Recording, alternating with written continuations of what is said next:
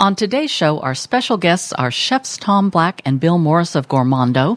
We have news about Linda Dershang, Josh Henderson, and more. And as always, we've got you covered on events and goings-on. Stay tuned. It's all coming up next on the Seattle Dining Show. Support for Seattle Dining and the Seattle Dining Show is provided in part by B&E Meats and Seafood, your neighborhood butcher with 4 locations to serve you in Des Moines, Burien, Newcastle, and the top of Queen Anne Hill. Unique products, great meats, the freshest seafood, and a knowledgeable, friendly staff make shopping at B&E Meats and Seafood the best choice. This is Casper Dunier. I'm the owner of Casper Special Event and Catering, and welcome to the Seattle Dining Show. Coming to you live from the Test Kitchen Studio high atop Queen Anne Hill, it is time for the Seattle Dining Show. Join us as we explore news about Northwest restaurants, take a look at upcoming events, discover new kitchen tips you can use at home, dive into great recipes, and much more. And now, here's your host, the senior editor, Connie Adams, and whoever else just happened to drop by today.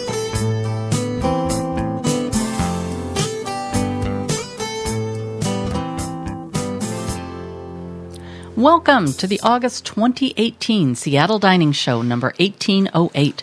I'm Connie Adams, senior editor, and I mean that in the youngest way possible. And I'm here with Tom Marin, publisher and owner of Seattle Dining. And she means that in the younger way possible. The youngest. Youngest of two. I'm sure the absolutely youngest way possible.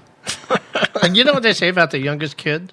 They're the best. That's the one that always has a sense of humor. That's you and me both. Yeah. That's why this is such a fun show for people to listen to. I think so. It makes me curious about my brothers because they're both pretty funny too, and they would like to make people think they were younger. But if you got to the end of the show and you didn't get all the jokes, listen to it again. Because you have all the time in the world. Nothing else to do. So I was thinking, because I woke up and it was so nice this morning. I mean, it was the coldest it's been in several weeks, and it was still 60. Oh, yeah, it was like 67. Yeah, at 7 in the morning or 6 in the morning.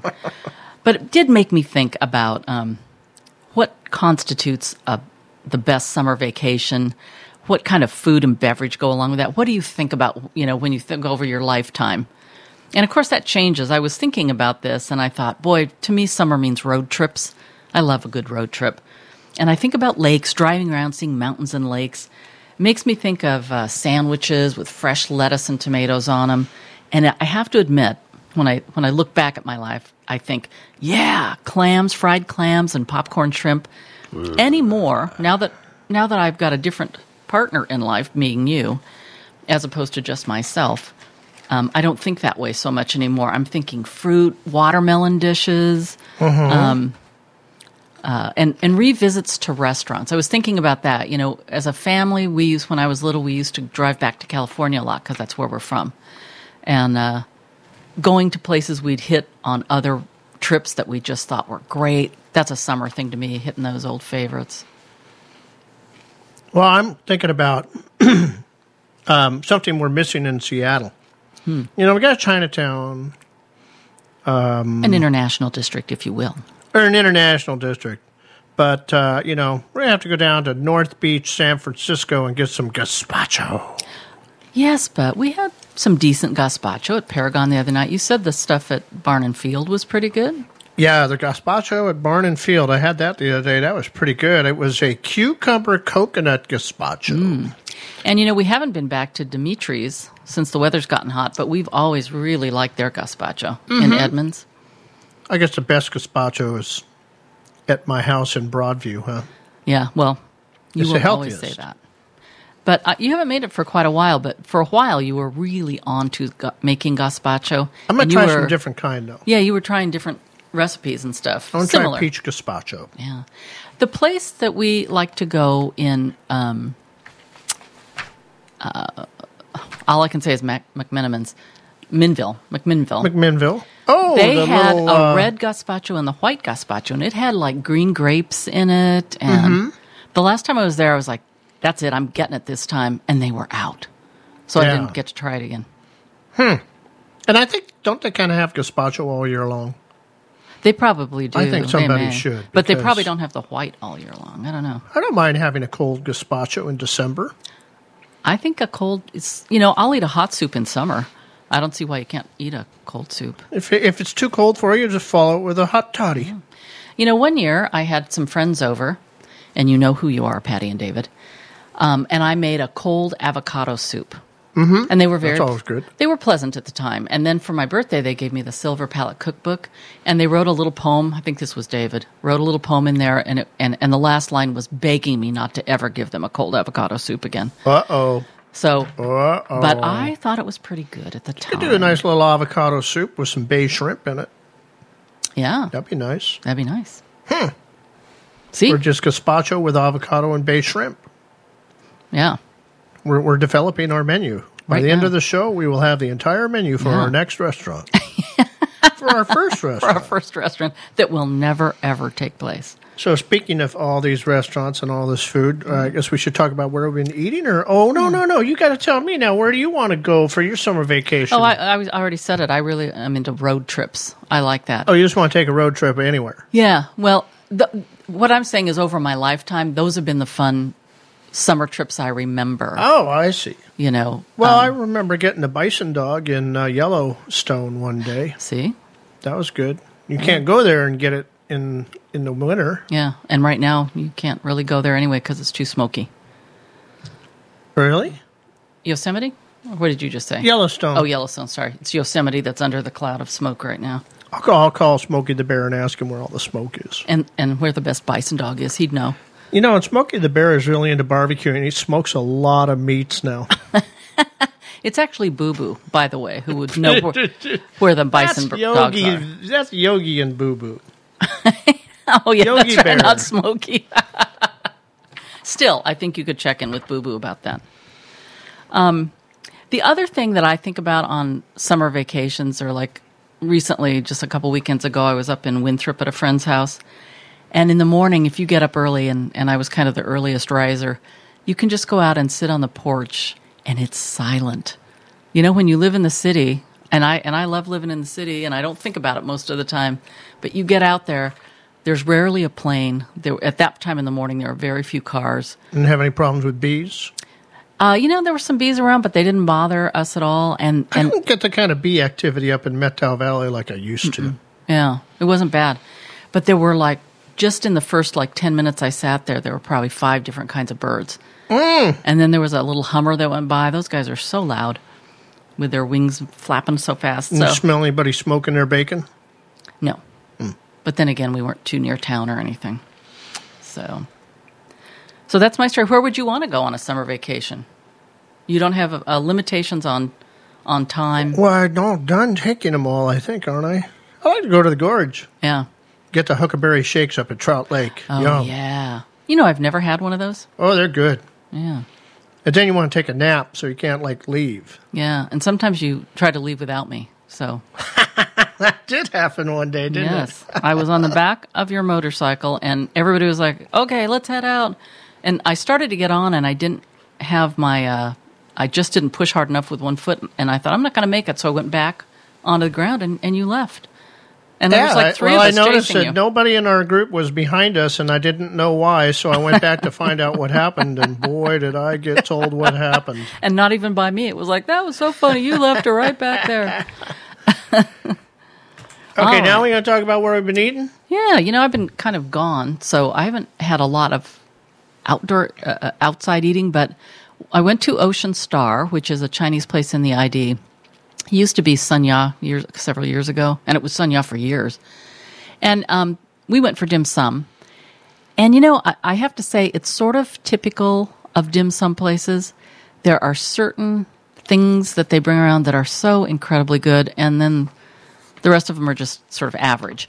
And I don't know why that is. It's getting to be that way more for you all the time because your taste buds are changing because you eat better. You say that, but it's dim sum. I don't know how you ever get that. And it's not, in all honesty, it's not like the bao aren't with all the white flour. That isn't what I'm thinking isn't good.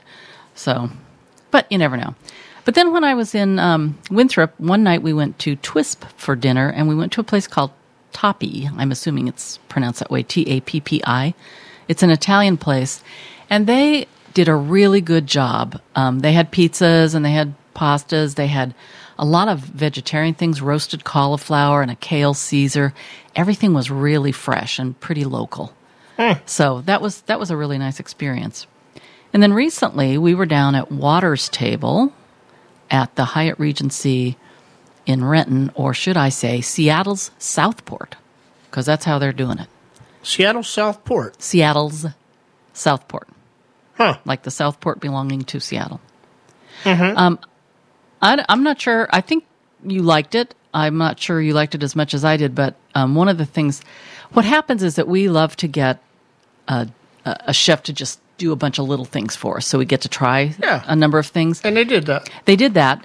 And I think this happens to us somewhat frequently, that they'll do things that they think everybody wants to have. So they did short ribs for us. And we're not crazy about either one of those things. So it's a little hard to say. I'm crazy about a good salmon. I just have trouble finding it.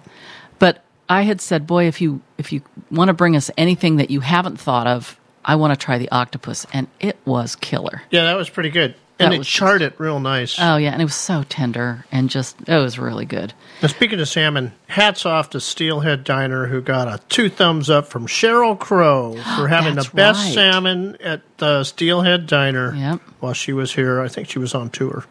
I think that's well-deserved, extremely well-deserved. Now, we know what makes her happy. Yeah. Salmon.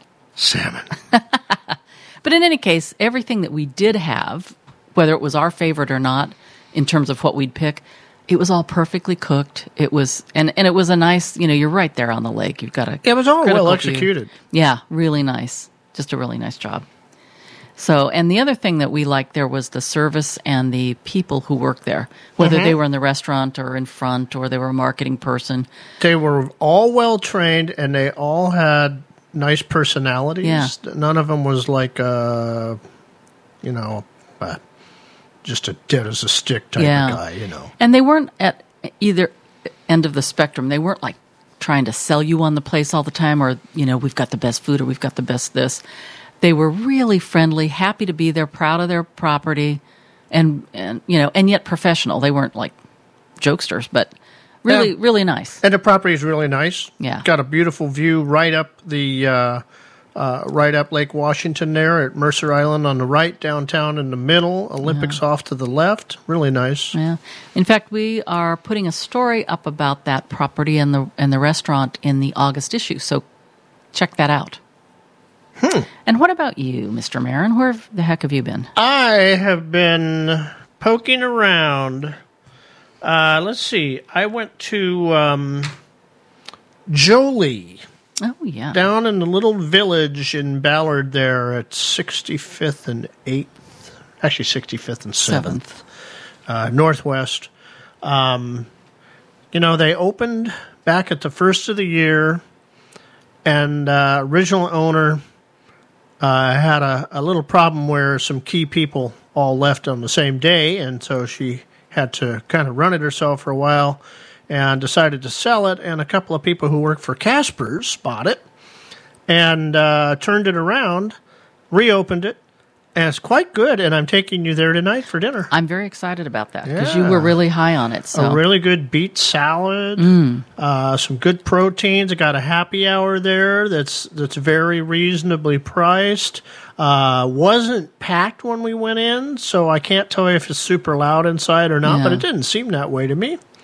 Lots of light coming through the windows. Oh, nice. So I'm excited about this. And we tried to go last Monday, but as it turns out, they're closed on Monday. So, the thing is, the way the press works is when they give you a shot in the press, that's it. They won't write about you for another year, typically. We're talking about daily papers and anybody who might come in and do an interview with you for the news program or something. So these guys are in there now who are running it, and they won't get any activity from the press until, next winter, probably. Well, maybe we'll just take care of that ourselves. Yeah, we'll take care of that. I think we will. What else? So let's see. We went to the Tipsy Cow in Redmond. And in Woodinville, actually. They have one in Redmond, but we were in Woodinville. Oh, that's right. We went to the one in Woodinville. There's two. Yeah. So the Tipsy Cow does a lot of burgers, and they do it all with organic beef. Grass-fed. Not organic, but, well, it's organic grass-fed. Yeah. And so that's always kind of good news to me, but then I got to know, is that coming up from the south, like New Zealand, Australia, or is that coming in locally? Turns out it's coming in locally. So the terroir is more to my liking that's in that beef. Mm-hmm. And not gamey. I thought it was quite good. Yeah, it wasn't gamey at all. Yeah. Lots of different cocktails. They had some boozy milkshakes there. And they had a number of salads that looked really good. Mm-hmm. So, and it was pretty popular. It was a little bit loud, but they also have those roll-up garage doors. So that's kind of nice. And they had some outdoor seating. For some reason they didn't have those open when we were there, and it was warm out. I don't know why. You know, there was something about that day. It was going to be warm, but I remember not being all that warm when we were there. Yeah. So I think it hadn't hit Woodinville yet. Like Seattle was warm, but Woodinville did not quite hit it yet. Where else did we? I know where we had another boozy. Oh, we didn't have a boozy milkshake. We just had a milkshake. Yeah, you didn't have to put any booze in it. You ordered it, mister. I was trying. Well, I thought I told them. I said we're gonna have a boozy milkshake, and then they brought the virgin milkshake. Yeah, but it was a salted caramel milkshake. Oh my God. There was the Virgin Mary and the Boozy Mary. But all right, so that was at the Commons. So what else? Where else? I took a little road trip. I went down to Pendleton, Oregon, and we kind of talked about this before, but I'm going to give another thumbs up to Hamley Steakhouse, best prime rib in the Pacific Northwest. And all you guys listening from the RUIs and all the big conglomerates, you can go down there and taste it yourself. They do it. And the nice thing about it was I got there, had the prime rib. We had it last summer. Mm-hmm. And the consistency was there. Oh, it wasn't like, well, I ended up with the jive piece of meat the second time. Yeah. It was an excellent piece of meat. And I'm going to go back again someday, the next time I go down to Pendleton. Yeah, and I'm hoping I'll go next time, because this time all I got was this lousy picture of a piece of prime rib. Mm-hmm. The other place I went down there, second time eating there, was the Sundown. Oh, yeah. What do they call it? They call it the Sundown Grill and Barbecue. And it's run by a woman. Her husband ran it with her, but he passed away this last year. She's still doing it. She's making all the sauces by hand. In fact, she apologized to me for my dinner coming late because she'd burned up all the veggies making the barbecue sauce. So she had to start those over again before she could get around to making me my dinner. So, at least you know it's fresh. Quite good place. So I highly recommend, this is not like the Epicurean capital of the Pacific Northwest, but there are a few good places to eat in Pendleton, Oregon. Yeah. Yeah, and some good roads and areas to look at down there. Yeah, and there's also some bad places to eat. So do your homework, listen to us. Always listen to us. All right, let's take a break. And when we come back, we'll look at the latest tidbits from our Newsbytes file. Support for Seattle Dining and the Seattle Dining Show is provided in part by Ethan Stoll Restaurants. Fresh ingredients. Lets the food do the talking. From house-made pasta to ribeye for two. Find them at www.ethanstollrestaurants.com. Hi, this is Chad, and I live in Shoreline, but I love to go down to Seattle and dine at the Harvest Vine. This is Russell Lowell, and you're listening to the Seattle Dining Show.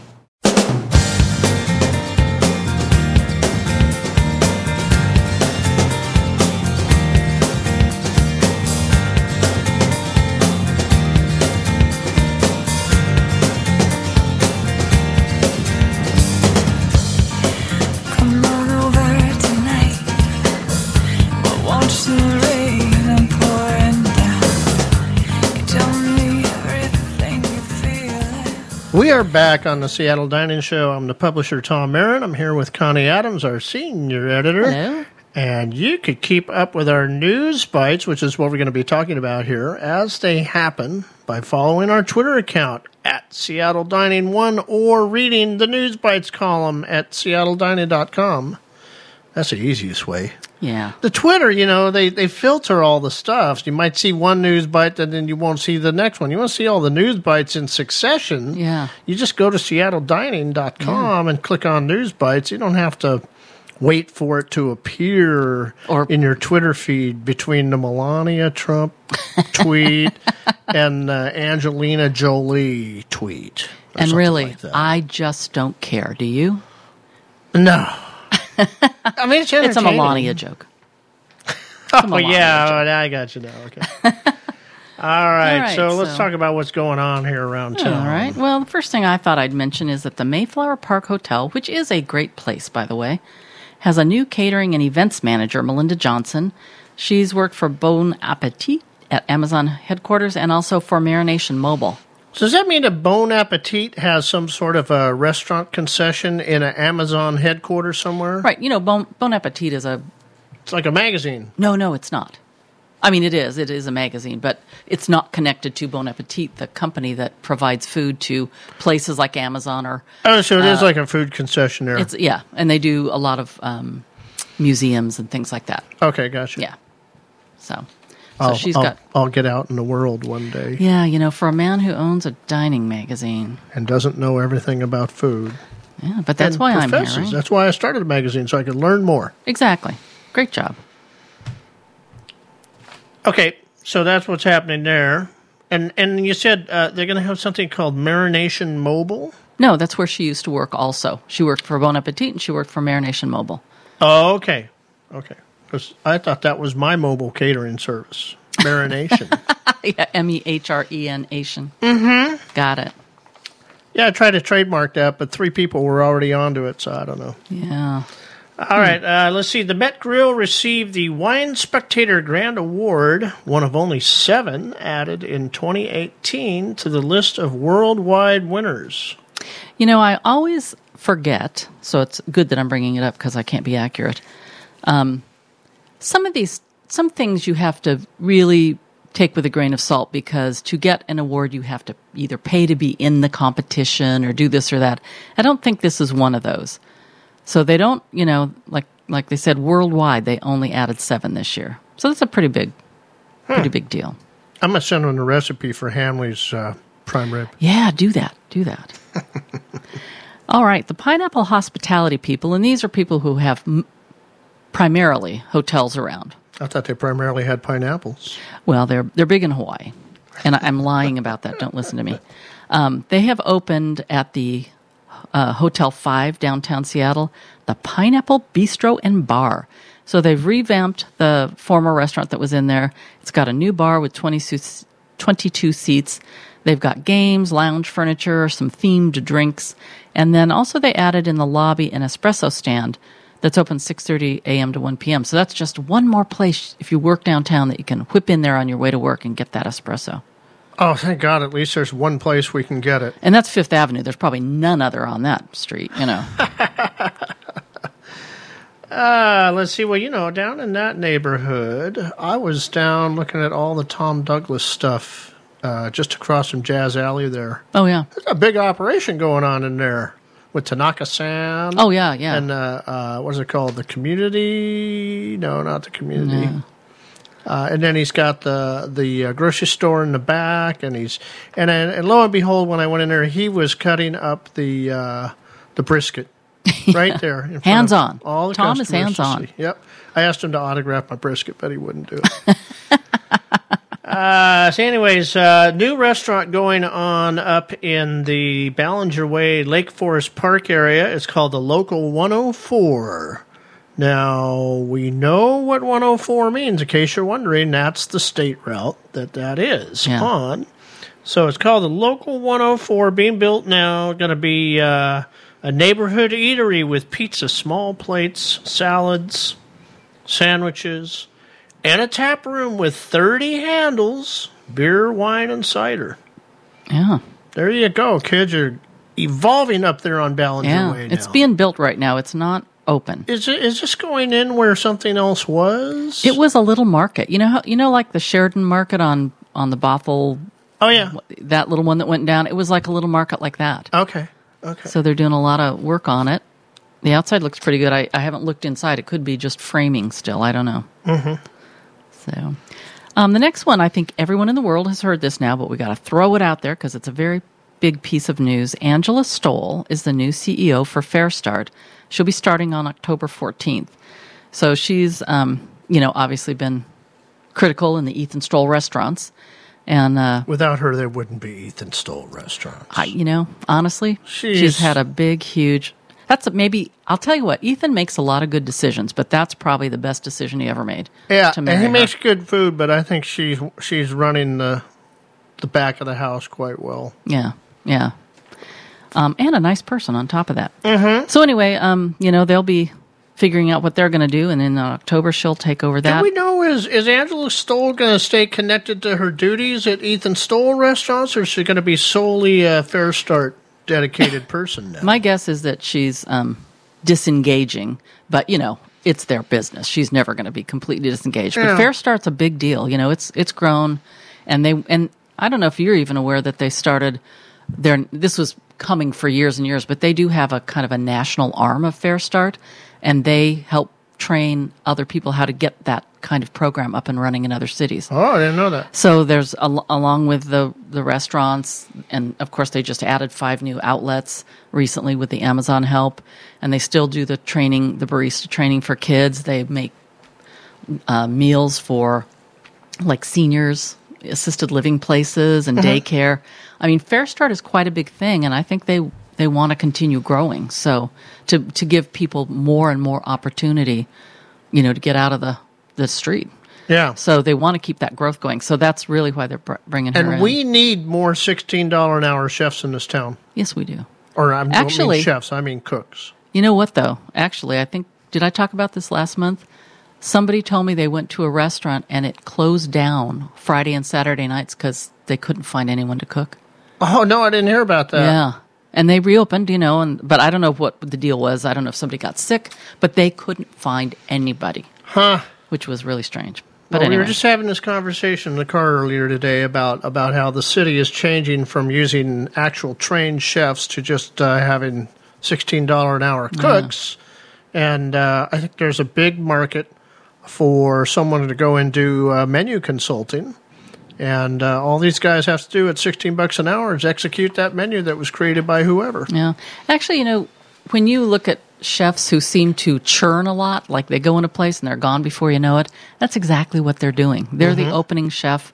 They're getting everything under control and, getting the menu set, make sure it seems to be going okay, and then they're gone. Get to be the norm. Yeah. Let's see. Oh, here's a surprise. The Lodge Sports Grill.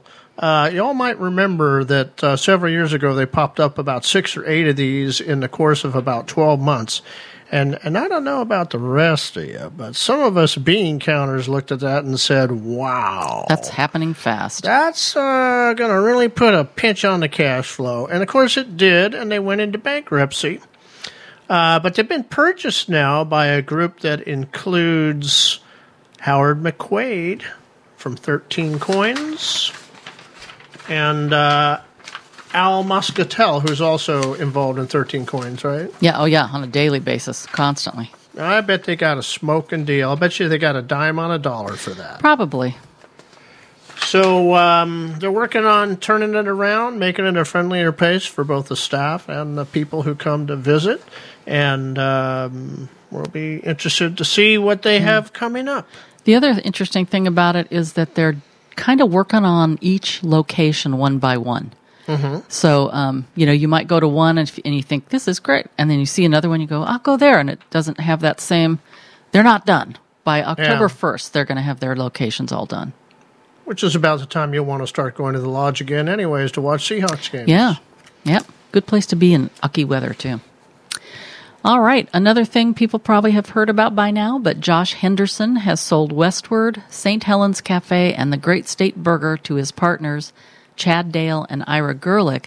They are in turn merging with Renee Erickson's Sea Creatures group. So Josh is keeping Quality Athletics, Kiki Ramen, Poulet Galore, and any new projects that he comes up with. And if you've watched Josh at all, there are going to be new projects. Yeah. Yeah. It looks like he may have sold off the most profitable projects. Yeah. Remember when we had him on the podcast?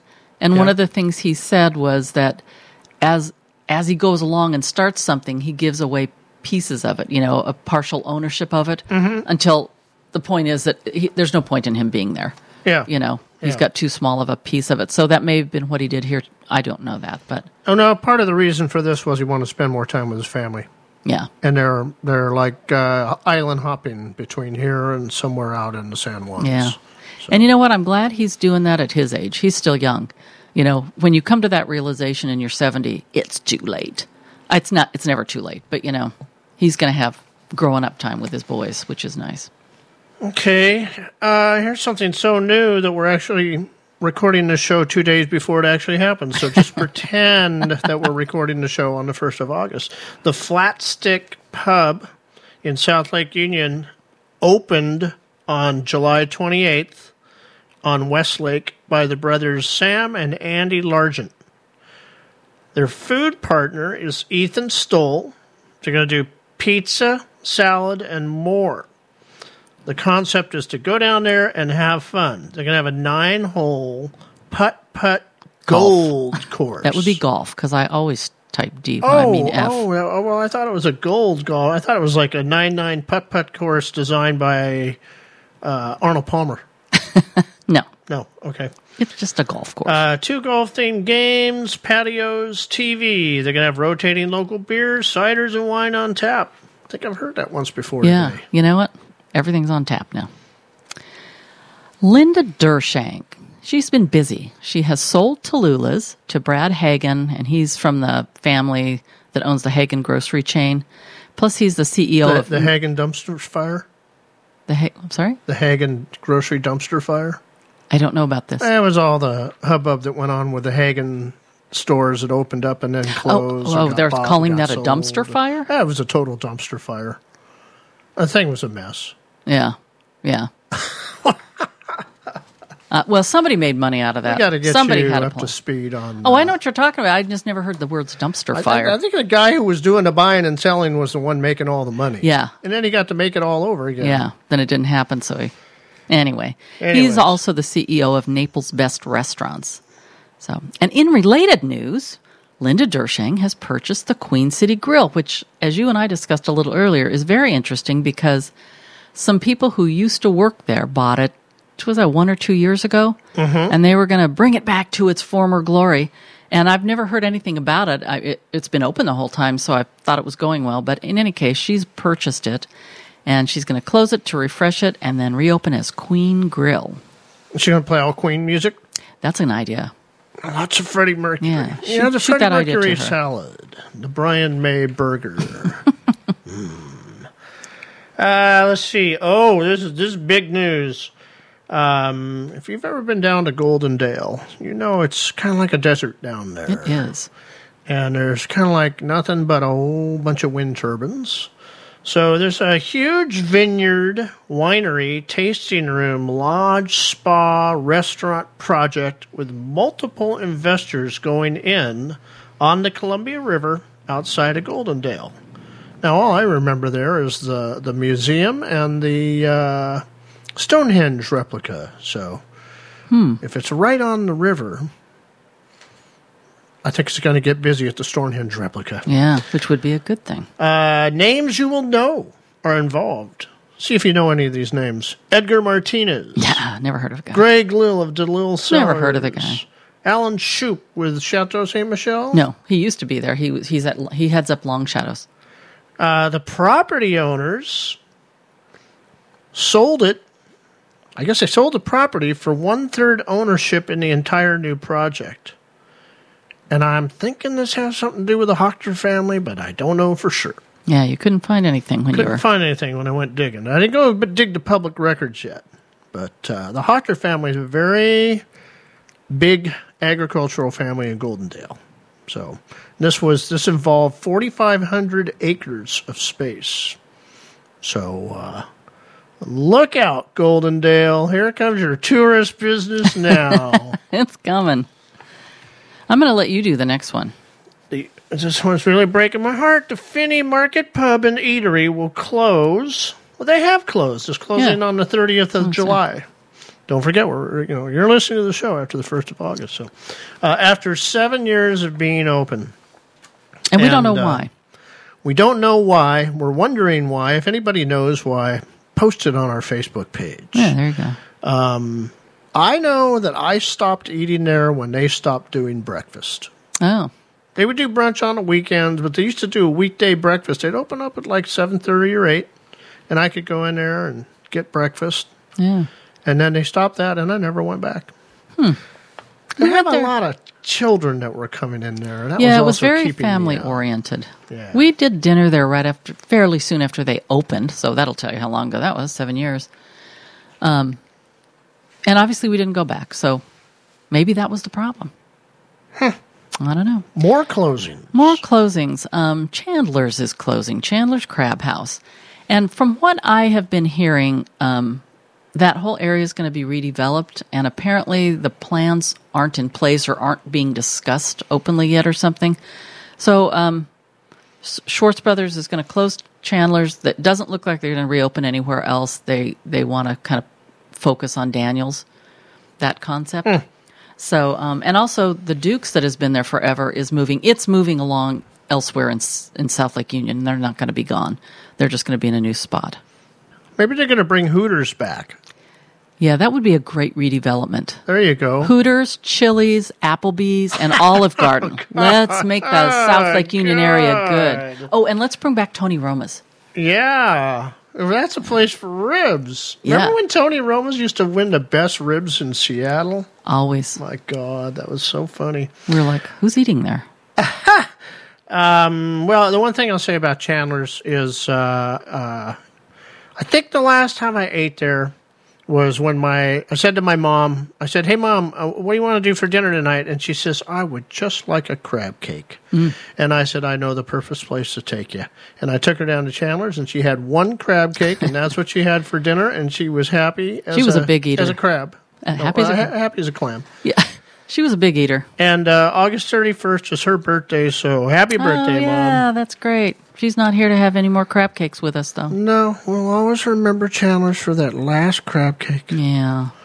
All right. Well, let's take a little break. When we come back, we'll do the calendar. Sounds good. Support for Seattle Dining and the Seattle Dining Show is provided in part by Esquin Wine and Spirits. Drop by and check out one of the widest inventories of wines from around the world, as well as local and international spirits, all procured by their expert staff. Is your wine collection ready for a new home? Esquin offers monthly wine store storage lockers in a temperature-controlled environment. Visit their website at madwine.com today. Hi, this is Lenny. I live in Beacon Hill, and one of my favorite restaurants is Parasol, but it happens to be in Renton. Hi, this is Phil Klein with Natchez Heights Vineyards, and you're listening to the Seattle Dining Show.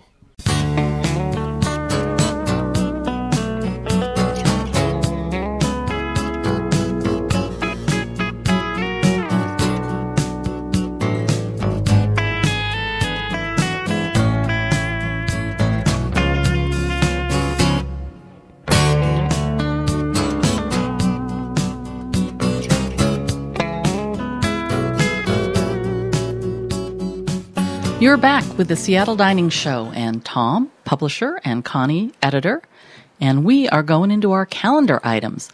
And just so you remember, we put new things up all the time, so check back at seattledining.com/calendar to see what else is new. So, number one on deck, better make it quick. It's going to be Thursday, August 2nd. The Rhine House, which is located up on Capitol Hill at 912 12th Avenue in Seattle. Rhine House Pig and Pint Night. You've heard of Pig and Whistle. Well, you're not getting a whistle. You're getting a pint. It's going to be from 5:30 to 7:30. Meet in the beer garden for the whole roasted pig, seasonal sides, and featured beer of the night. The price will be around $17, whatever that means, and includes a beer. You know what I'm thinking? I've been wondering about this. I think that they do this maybe once a month or something. So maybe the around 17 is because the beer changes. Oh, maybe it's market price. Yeah, so it might be, whatever beer they have, that's the price or whatever, for that beer. Whatever the pig costs that month. That could be too, actually. If the pork was coming in at $267 last month and it's $276 this month, you'd be paying $3 more. You know, it's interesting. I was having a discussion with somebody the other day about sales that they put on, and they were kind of like, we're not going to really do monthly sales for a while because we'll do them like a 2-week sale because the price of food, especially protein, changes so rapidly that you can put a special on and then you can lose your shirt. Yeah, you could. You almost have to do that based on like you bought futures on some protein, and now the truck's on the way and you're going to do it for 2 weeks and everything on that truck. And then when it's gone, it's gone. Yeah, exactly. And that's probably not a bad thing because it gets people, motivated to get in and get it. Mm-hmm. Saturday, August 4th, it's the Edmonds Wine Walk. This happens every year, 5 to 8 p.m. Advance tickets are $25, $30 the week of the event. You get to stroll through Edmonds' historic downtown. You can meet local winemakers and check out the shops, and the wine tastes are actually poured in the shops. So, good way to get in there and see what the shops have going on and enjoy a little wine. And here it says it's $30 a week of the event. Does the event last a week? No. Oh, okay. Because I can't imagine the walking week around up for to a week tasting wine. Wear your really good tennis shoes. Thursday, August 9th, Coral Wines Wine Dinner at Chandler's Crab House. I thought they were closed on the 30th. Well, you know what? That may, because I was looking this up. I put this on a while ago, and now it's like you can't find it. And the ticket site doesn't go anywhere. So are they? Is that what we just said? It doesn't say here. It doesn't say they're closed on the 30th. Yeah, I don't know when they closed, but I will say that when I was like the link I have in the calendar, it goes nowhere now. So so I went out on the website, and it says, well, this says $132 inclusive of tax and grad. $132.12 inclusive of tax and grad. But it says nothing about food. It's just the wine. You're not paying $132 for some wine taste. So I don't know what's happening there. I don't know if they just haven't gotten their website set or what's going on. So pick up the phone and call them if you want to go do this, because it might be your last meal at Chandler's. At Chandler's. There's history there. Okay, you're doing the next one? Nope, you are. I just talked over you on that last one. Oh, okay. So now I'm into the evens. Thursday, sorry, that is mine. Yeah. August 9th, it's going to be the paella dinner at the Harvest Vine. Starts at 6 p.m. and goes until you go. It'll be $150, and that includes the food, the wine, the flamenco entertainment, the tax, and the grat. Good deal. Menu and wine pairings are on our calendar. Yeah. Every course is listed. Do you want to? That's at 2701 East Madison Street. Oh, sorry, I don't know how to flip pages. All right, Friday, August 10th through Sunday, August 12th, it's Kirkland Summerfest. Live performances, outdoor venues, purveyors of fine foods, local beer and wine, interactive activities, all on beautiful Lake Washington. That sounds like a repetitive statement. The interactive activities. I know. You'd think you'd have to be active to do an interactive activity. I guess you could have an inactive activity, like sitting around doing nothing. Nothing, and then it wouldn't be interactive, yeah. All right, Friday, August 11th, get out your Dramamine. It's the Caribbean Reggae Party Cruise on Waterways Cruises. It's going to be a 2.5-hour cruise. Can't tell you if that's going to be on like Lake Union, Lake Washington, or out in the ocean. We don't know. You have to figure out when you get there. You dance the night away to reggae and top hits with live DJ entertainment. And by the way, I just want you to know, I had heard they tried to get Bob Marley and the Wailers for this. But then they found out that Bob Marley had died. Yeah, that's such a drag. And also the Wailers were out doing their whaling trip. So they were wailing over the loss of Bob. Yeah, they were whaling on their whaling trip. So the price includes a drink, one drink, music, appetizers, dessert, 21 and over only. We don't know what the price is. Yeah, and it's Caribbean-inspired appetizers and cocktails. They also didn't mention where they're leaving out. I'm assuming it's on Lake Union as well, outside Fremont. I think that's the spot. But they have several spots, so I'm not sure. You have to check that out. All right. The Auction of Washington Wines is a multi-part, kind of longer than a weekend. The Winemaker Picnic and Barrel Auction is Thursday, August 16th. You get to meet and mingle with Washington winemakers. There are over 100 wines to taste, so we're suggesting spit. Spit the first 99 and drink the last glass. The bites are by the Tulalip Resort Casino's restaurants, and it's all about street food this year. We went to a preview of the food they were going to do, and some of it was really good. What was the... what was the one I liked so much? Now I'm blanking. Oh, you know what? I brought some things with me that I don't have now. So I brought the list of foods. That's right. Just look it up. Yeah. Online. They'll have a list. Yeah. You can bid on one-of-a-kind wines in the barrel auction. This all takes place at Saint Michel. It's $150 per person. And this is an interesting one. You can get their picnic blanket special. It's only $1,500. You get reserved seating and 8 tickets to the Winemaker Picnic. Not a bad idea. Yeah.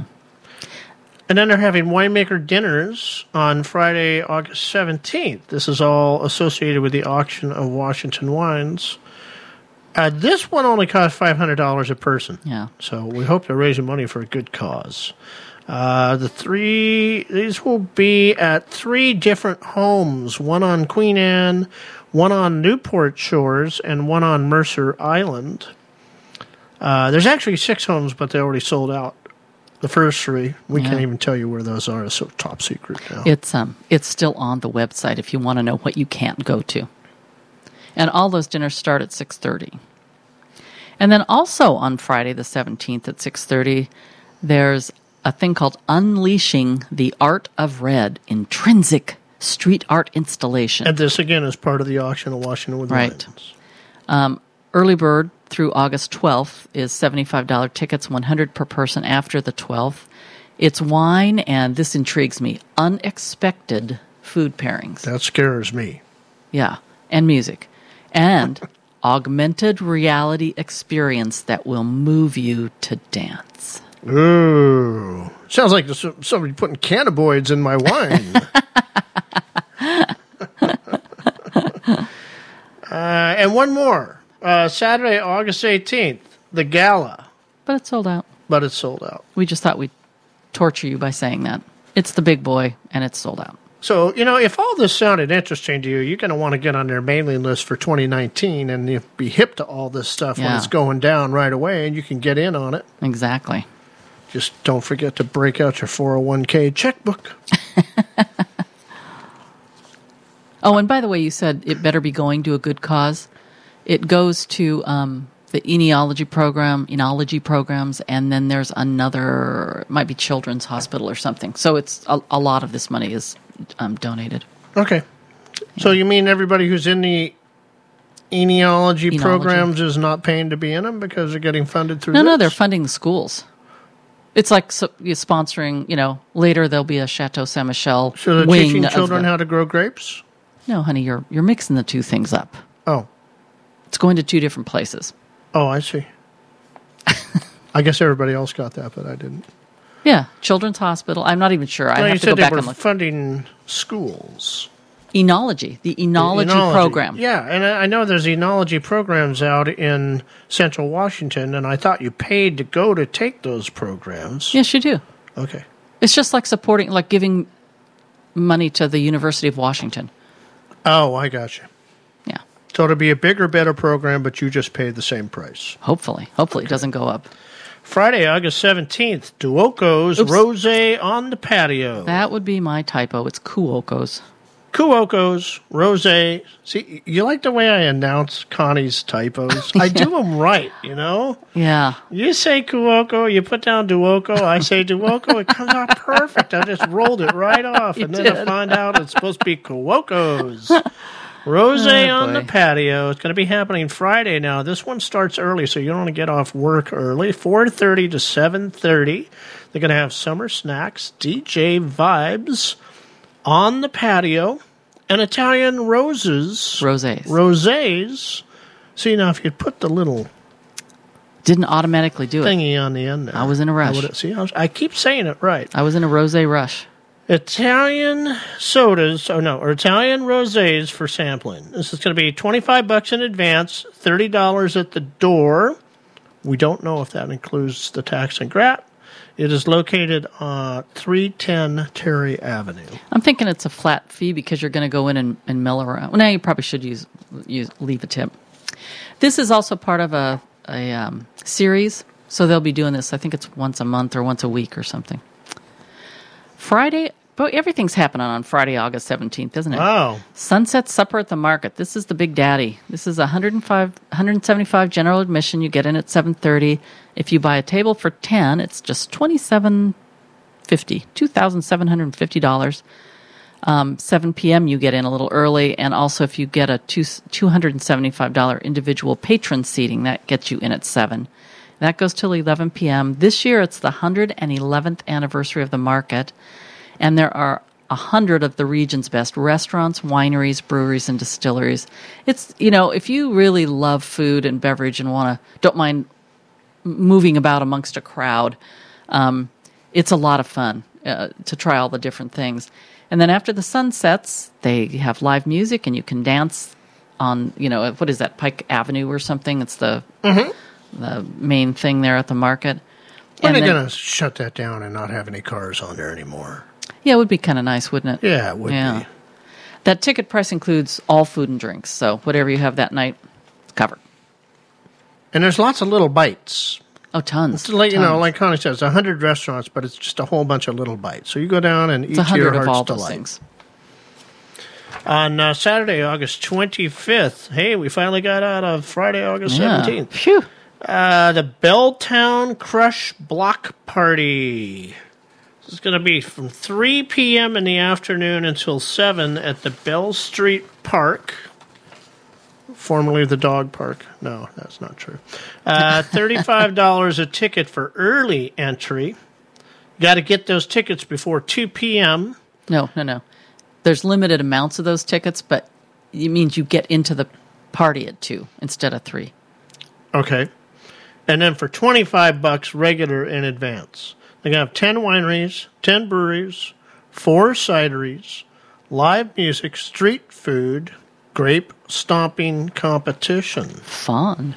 Now, do you drink all your beer and wine and cider and then go grape stomping? And do they have the little nitrile gloves to put on my feet if I do the grape stomping? That would be good. That event, the proceeds benefit Plymouth Housing Group. I missed that one. I was so busy making up jokes. You were making jokes and reading my typos out loud. Yes. All right. We're going to take a break here, and when we come back, we are going to have our interviews with chefs Bill Morris and Tom Black of Gourmondo. Support for Seattle Dining and the Seattle Dining Show is provided in part by Salty Seafood Waterfront Restaurants. Visit them on the water at their Alki, Redondo, and Portland locations. Hi, I'm Danielle. I live in Ballard, just moved here from Orlando, Florida. One of the restaurants I love so far is Bitterroot off Ballard Ave. It's got phenomenal smoked barbecue foods, really southern. It was delicious. Hey, this is Christopher Chan, the host of Happy Hour Radio, and right now you're listening to the Seattle Dining Show.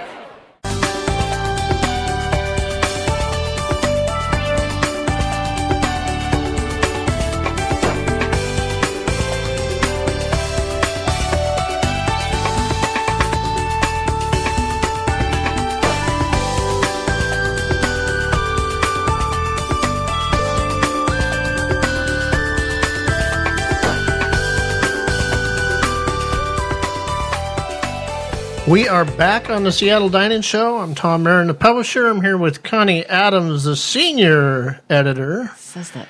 And we have some of the top brass in the studio right now from Gourmondo. Connie, take it away. Thank you. Well, not only top brass at Gourmondo, but two of the great chefs in Seattle. Bill Morris, who's been at the Rainier Club for 21 plus years, you said, and yep. Tom Black, who I have known for years, and so many places you've had your hand into, that in good ways, I might add. That's the way I look at it. Yeah, exactly. We were talking a few minutes ago about history, and I would like to go into that. Talk about the woman who founded this, because this is really interesting, the timeline. She was really ahead of her time. She was. Bill, you want to jump in there? Alyssa has started the business in August of 1996. And that would be August 2nd, as I recall. August 2nd of 1996, yes. And it started small, really small, and just kind of organically grew with people showing interest. The first year was pretty tough, and she struggled to stay open and keep the vision, but then good things happened. She put the hard work in, and she didn't waver in what she wanted to see happen, and stuck to her guns. Yeah. And it's been proven over and over again that good things happen if you are persistent towards your dream, and she was. And you mentioned that as of yesterday, you guys are known as the largest event caterer in Seattle. So that's from a little tiny beginning in the market. That's a big jump. Yeah, it is a big jump. I mean, it's a 22, 23-year now jump. So it's been a rough road, but the growth has been pretty incredible the last 6-7 years. Okay. I mean, that has a lot to do with just Seattle and where Seattle is. Yeah, a lot of, and also, as you mentioned, it really started as it started as a cafe, which I didn't realize. I thought it was catering, but it started as a cafe. But your business, I mean, your real demographic were the accountants, the lawyers, all the people in the offices. So that explains why as Seattle grows. Exactly. I think Alyssa stumbled upon something really early on, and that was her ability to provide a great sandwich and a salad that she was doing in her cafe at someone's desk. Yeah.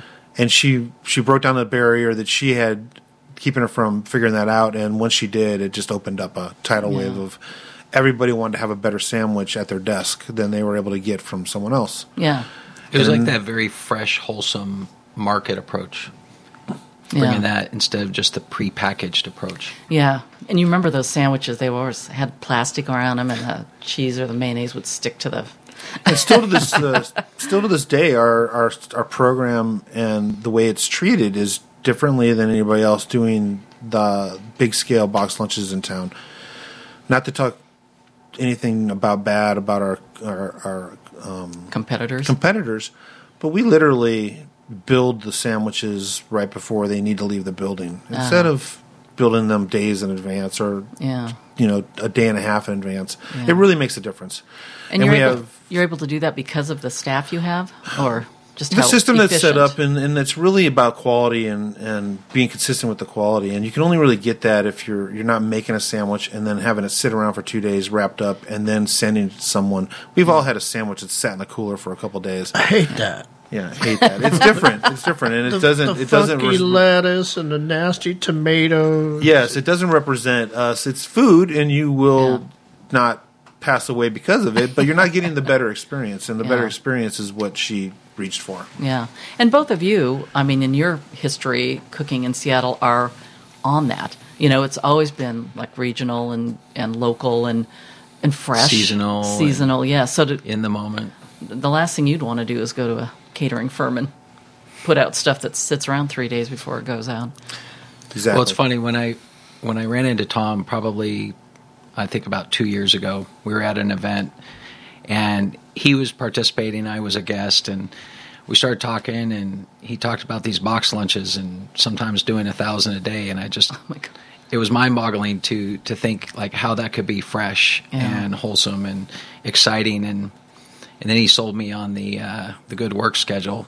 Yeah. So ended up coming there, and now I've seen it, and it's about a team who's committed to making sure that those are fresh and exciting and done the right way. Yeah. And it does take an army. Yeah, to do that many. But if you've got the system down too, obviously something's going on there. The other thing that was mentioned earlier was that Alyssa sort of saw that need for box lunches because people weren't going out so much, and as restaurant people, you can say yes or no to this, but there was a big period of time where restaurants were just closing for lunch. They couldn't afford the overhead and the staffing and all that, and because people weren't going out as much and leaving their offices. As somebody, as a chef, much like Bill has very similar experiences, back in the late 90s, we were both rocking fine dining in downtown Seattle, and I was present at Fuller's when I saw a global switch from people having the long hour-and-a-half fine dining lunch. And I directly correlated all to the tech boom. The tech people, they were willing to spend whatever to go out and party at night, but during their workday, they stayed at their desk and they hammered away, and they wanted to have great food at their desk or really close to their desks. And they changed the game. They changed the game.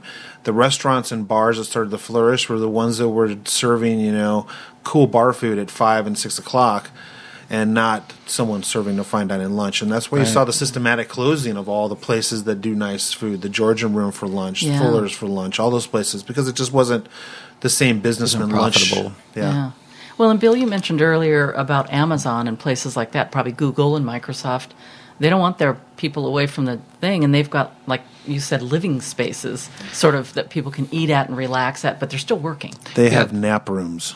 Nap rooms. And they bring their dogs to work, and it's essentially what I've taken from is it's like they're trying to make it as close to their own living space as possible, so that they can do their work. As Tom mentioned, they don't have to go away from their desk for more than a handful of minutes, but they can also go get a sandwich. They can get anything they want within reach and hang out on a couch and still do their work. Yeah. Now, just to go back in the history a little bit, it was a little cafe that started, and then the box lunch thing started to grow. And the Russell investment, was that the original was in the market, and that closed? No. No, it didn't close? No, the Russell investment was the second location. Okay. And it was this little tiny cafe. Yeah, just a little kiosk, essentially. But did the one in the market close? No. Oh, okay. So no, she operated separately, and then she moved the whole operation to South Park. Oh, okay. And slowly expanded as the company grew. It kind of we would move into the next unit next to ours as soon as it made financial sense for the business. And I'm not even sure how many units we're in now. We're in 12, 13 14 units now. Wow, in South Park? Yeah. Wow. And there are 10 cafes, so how many of those are in places like Amazon or... Currently all of them. Oh, all of them. Except for Avalara? I'm sorry, yeah. Avalara, one of them is not Amazon. Is that a condo building or something? No, it's a tax company. Electronic tax company. It's called the IRS. We cook. We don't know these. It's right at the north north end parking lot. It's in Hawk Tower. Go Hawks. Of CenturyLink. Enough said then. It's a corporate partner, and it's a hybrid. It's a different thing that we've done in our cafes. It's not necessarily the cafe program, but we run a very vibrant drink program with them, and we do some grab and go sandwiches and some salads, very specific to that client. Yeah. It's a version of our cafes, which is a direction some of them are going to go in, as some of our corporate clients are looking for something not like a Starbucks. Mm-hmm. And you were saying earlier, you're a little bit like your own Starbucks, so tell people what you've got in the cafes. I'm going to regret having said that. I know it. I didn't hear him say that. Did you hear him say that? Not at all. I try it when I try to... I think I misheard. No, I said it.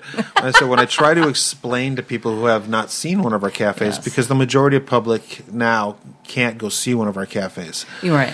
I try to explain to them it's kind of set up the same way. It's a rock-solid coffee program, and the case that you walk by before you order your coffee is like a Starbucks, which is filled with sandwiches and wraps and salads, but they're all things that Gourmondo made fresh that morning. Mm-hmm.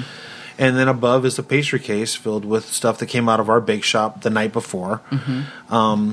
And then, again, paired with a good coffee program. So it's the attributes of a Starbucks are there because it just makes sense for those things to kind of coexist. Yeah. I kind of see it as like a Starbucks that also meets like Metropolitan Market. Oh, okay. All the interesting things that they have, and some of them they package, some of them they don't. But add a Gourmondo sticker to it with a nice packaging, and there you have it. You have all these fun crafted foods that are just easy to take with you and go about your day. Yeah, and nicely presented too. What, in terms of the catering, can anyone hire Gourmondo? Are you pretty much just corporate, or anybody can, right? Anybody can, right? Anybody can, yeah.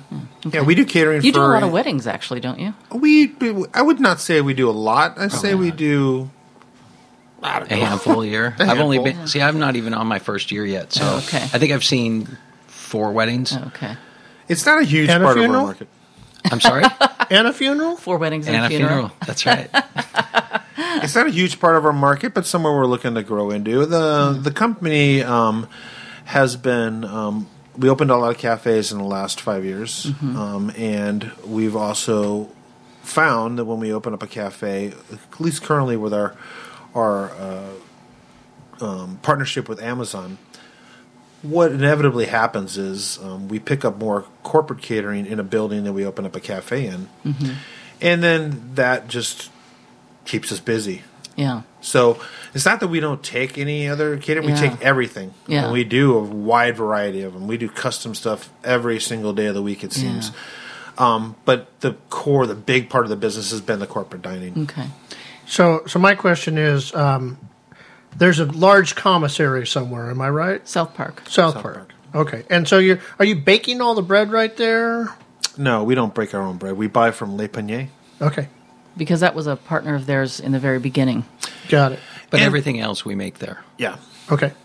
Branded bread would be... I had a hot moment where I thought about it, and then I talked myself out of it. Well, I thought when you said 1,000 sandwiches, I thought maybe they're baking their own bread then. No, we currently buy about 3,500 baguettes from Le Panier a week. Wow.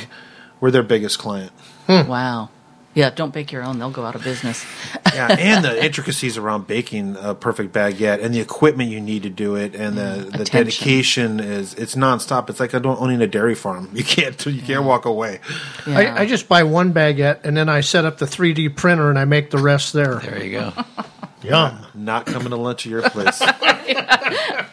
Leaving right after the show.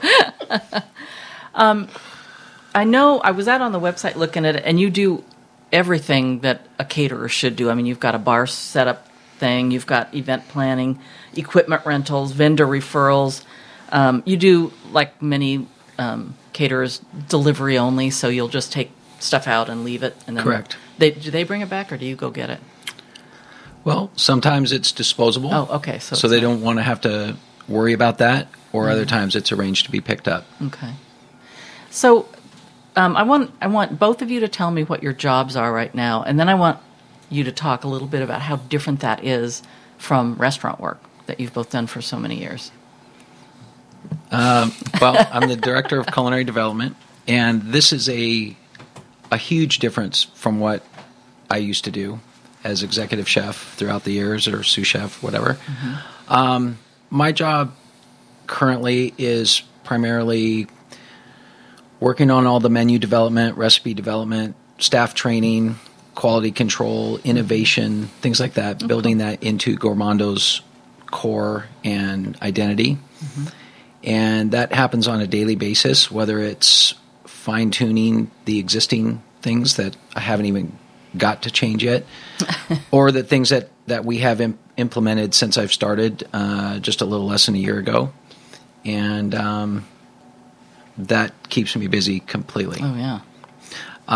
How that differs from what I used to do, very, very similar to Tom, is that we ran a full-service restaurant with catering, rooms divisions, usually hotels or clubs, and bar programs, which we don't really have that in the same sense here because it's all catering. So people are either ordering online or they're calling up, ordering an event, we prep it, we execute it, and we send it out.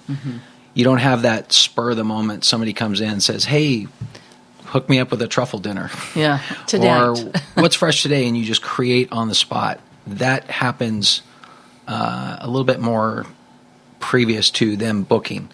As Tom said, there's a lot of custom events all the time.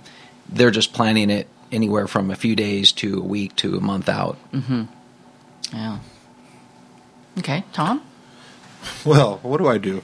I think everything that needs to get done in the chef world that Bill just didn't mention is kind of what I try to handle. Okay. And it can be quite a bit. Facilities, staffing, labor, future planning, equipment, just trying to keep the machine well oiled and moving forward so that there's very little glitch. It's totally different than anything I've ever done before in the past. I was just like Bill. You react to the customer sits down right in front of you and what they've decided in that moment that they want to have. And you try and do your best to kill it. Now we have to do the same thing, but it's got to be put onto a platter. It's got to travel in a van. It's got to be set up by someone who may or may not, be having the same attention to detail as we have. So big picture and trying to really keep the machine running effectively and efficiently.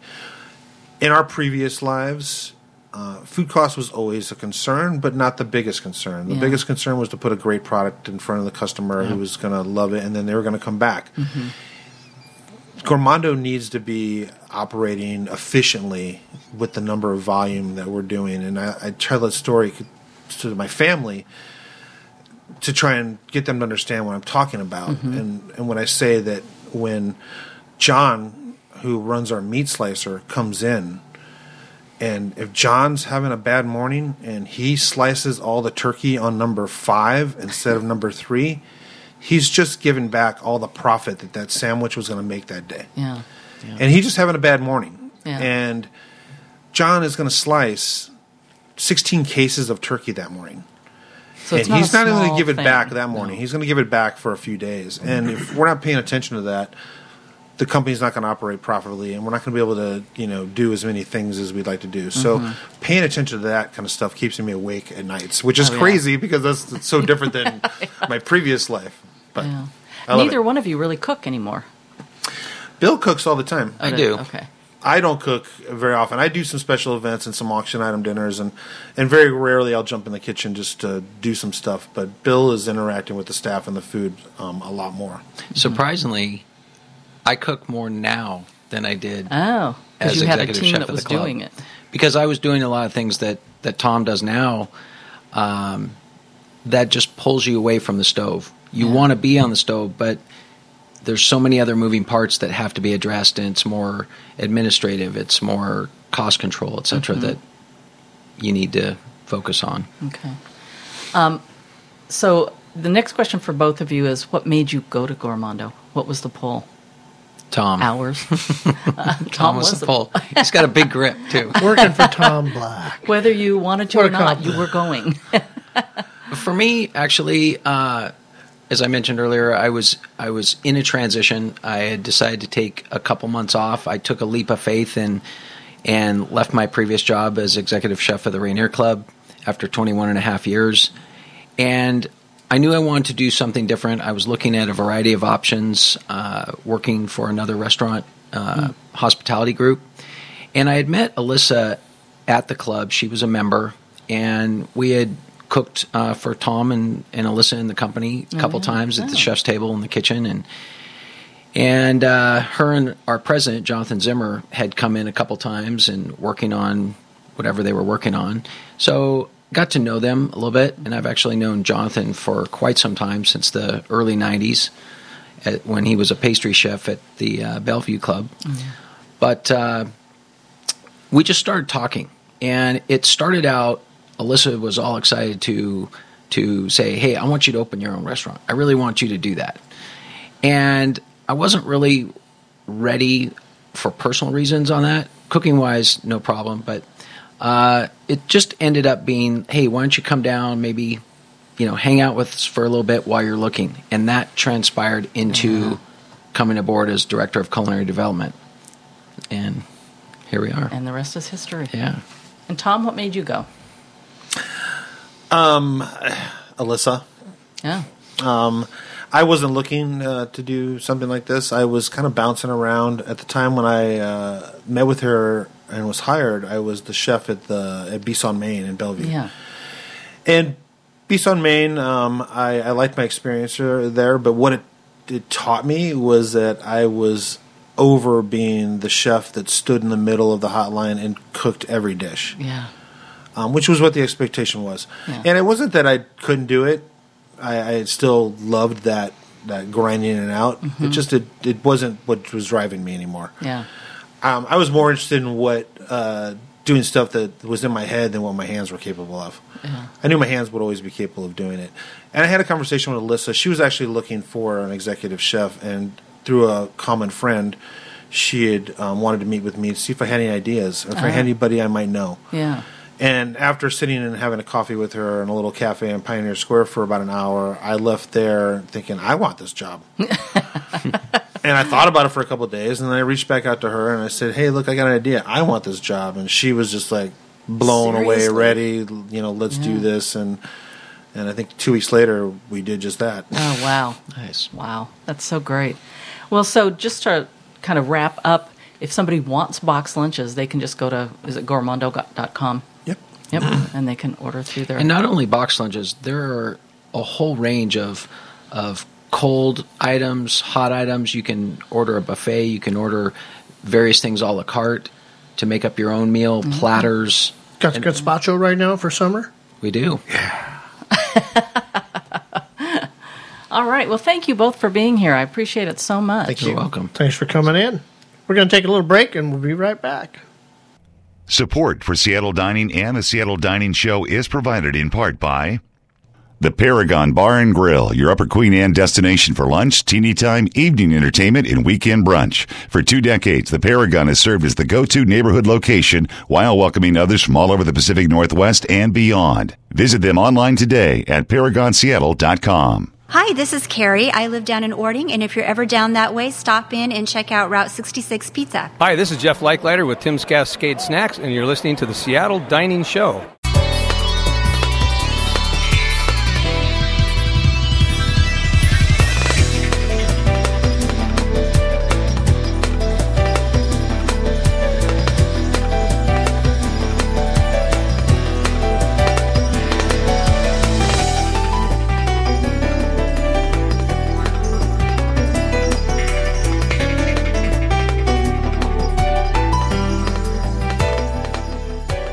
We are back on the Seattle Dining Show with our closing segment. We never like to leave you without giving you a couple of tips and tricks.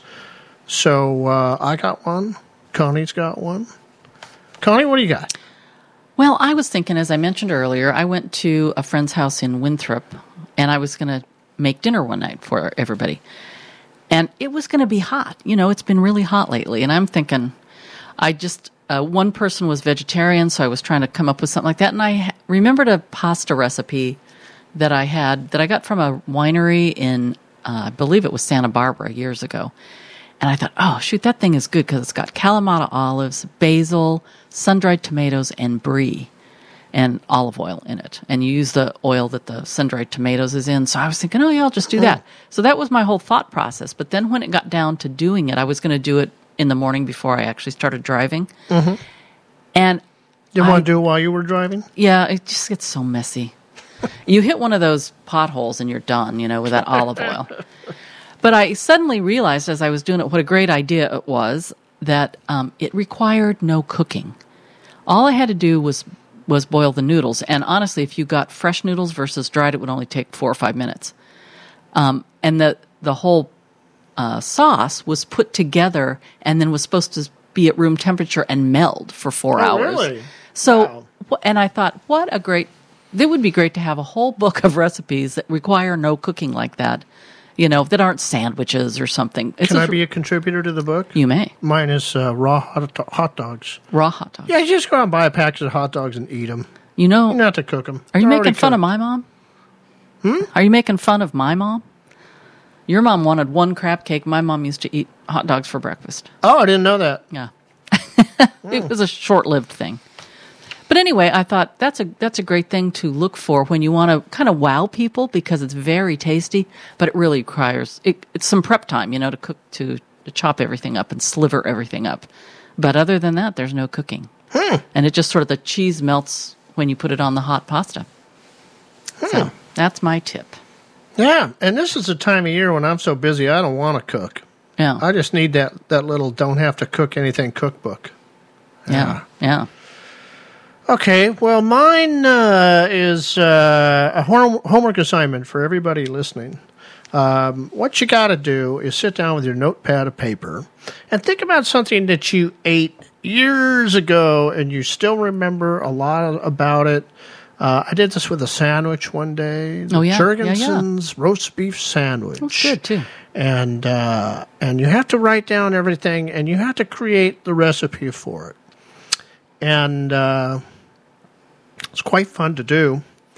And really, a lot of times, because you're not so concerned as a single person, you're not too worried about your food cost. You can amp up the quality of that dish by making it at home, but still have all the flavors and probably more flavor because you made it at home and didn't try to do low food cost. So that's my tip. Yeah. You take a lot of like old restaurant recipes and just organicize them. I did. Let's leave the article on the Pasta Papa. Oh yeah. Up one more month on Seattle Dining, so people can go out and get that and enjoy it. That was down really in good.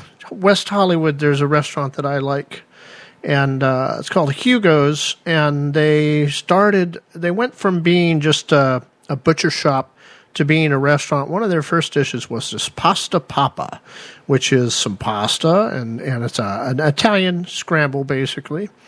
But some nice seasoned turkey sausage in there, and bacon, and all these good things. And so I went there about 2 months ago, and wrote it all down as I was eating it, and came home and tried to recreate it about 3 times. Finally got it on the third one. And probably one of the funnest things about it was pulling the fresh parsley right off my patio. Yeah. So that one worked out good, and you can try that one at home yourself. Just pull the recipe up on SeattleDining.com. Yeah, you will not be sorry. All right, sadly, time to wrap up. Thanks for joining us on the August show. If you're not already a subscriber to our online magazine, it's free to do so. Just visit SeattleDining.com and click on Subscribe Free. All right, we want you to dine safe, dine well, dine in and out often, and join us back here in September for the September show. See you then. Thanks for listening to another edition of the Seattle Dining Show. This program is a copyrighted production of Mixed Media and may not be reproduced in part or in whole without written permission of the legal owner, all right? However, feel free to share the link with all your friends on Facebook. Studio equipment for this broadcast was purchased locally at American Music of Fremont Icon. The views and opinions expressed on this show are exclusive to the hosts and guests and do not reflect those of former employees of Bill the Butcher, the Surrogate Hostess, the Beeline Diner, Louie's Chinese Cuisine, the Doghouse, the 5 Mile House, Charlie's, the Twin Teepees, Ocean Air, Benjamin's, the Madison Park Cafe, or any other lost Seattle icon. Subscribe free to our monthly magazine online at SeattleDining.com and join us next time for another edition of the Seattle Dining Show.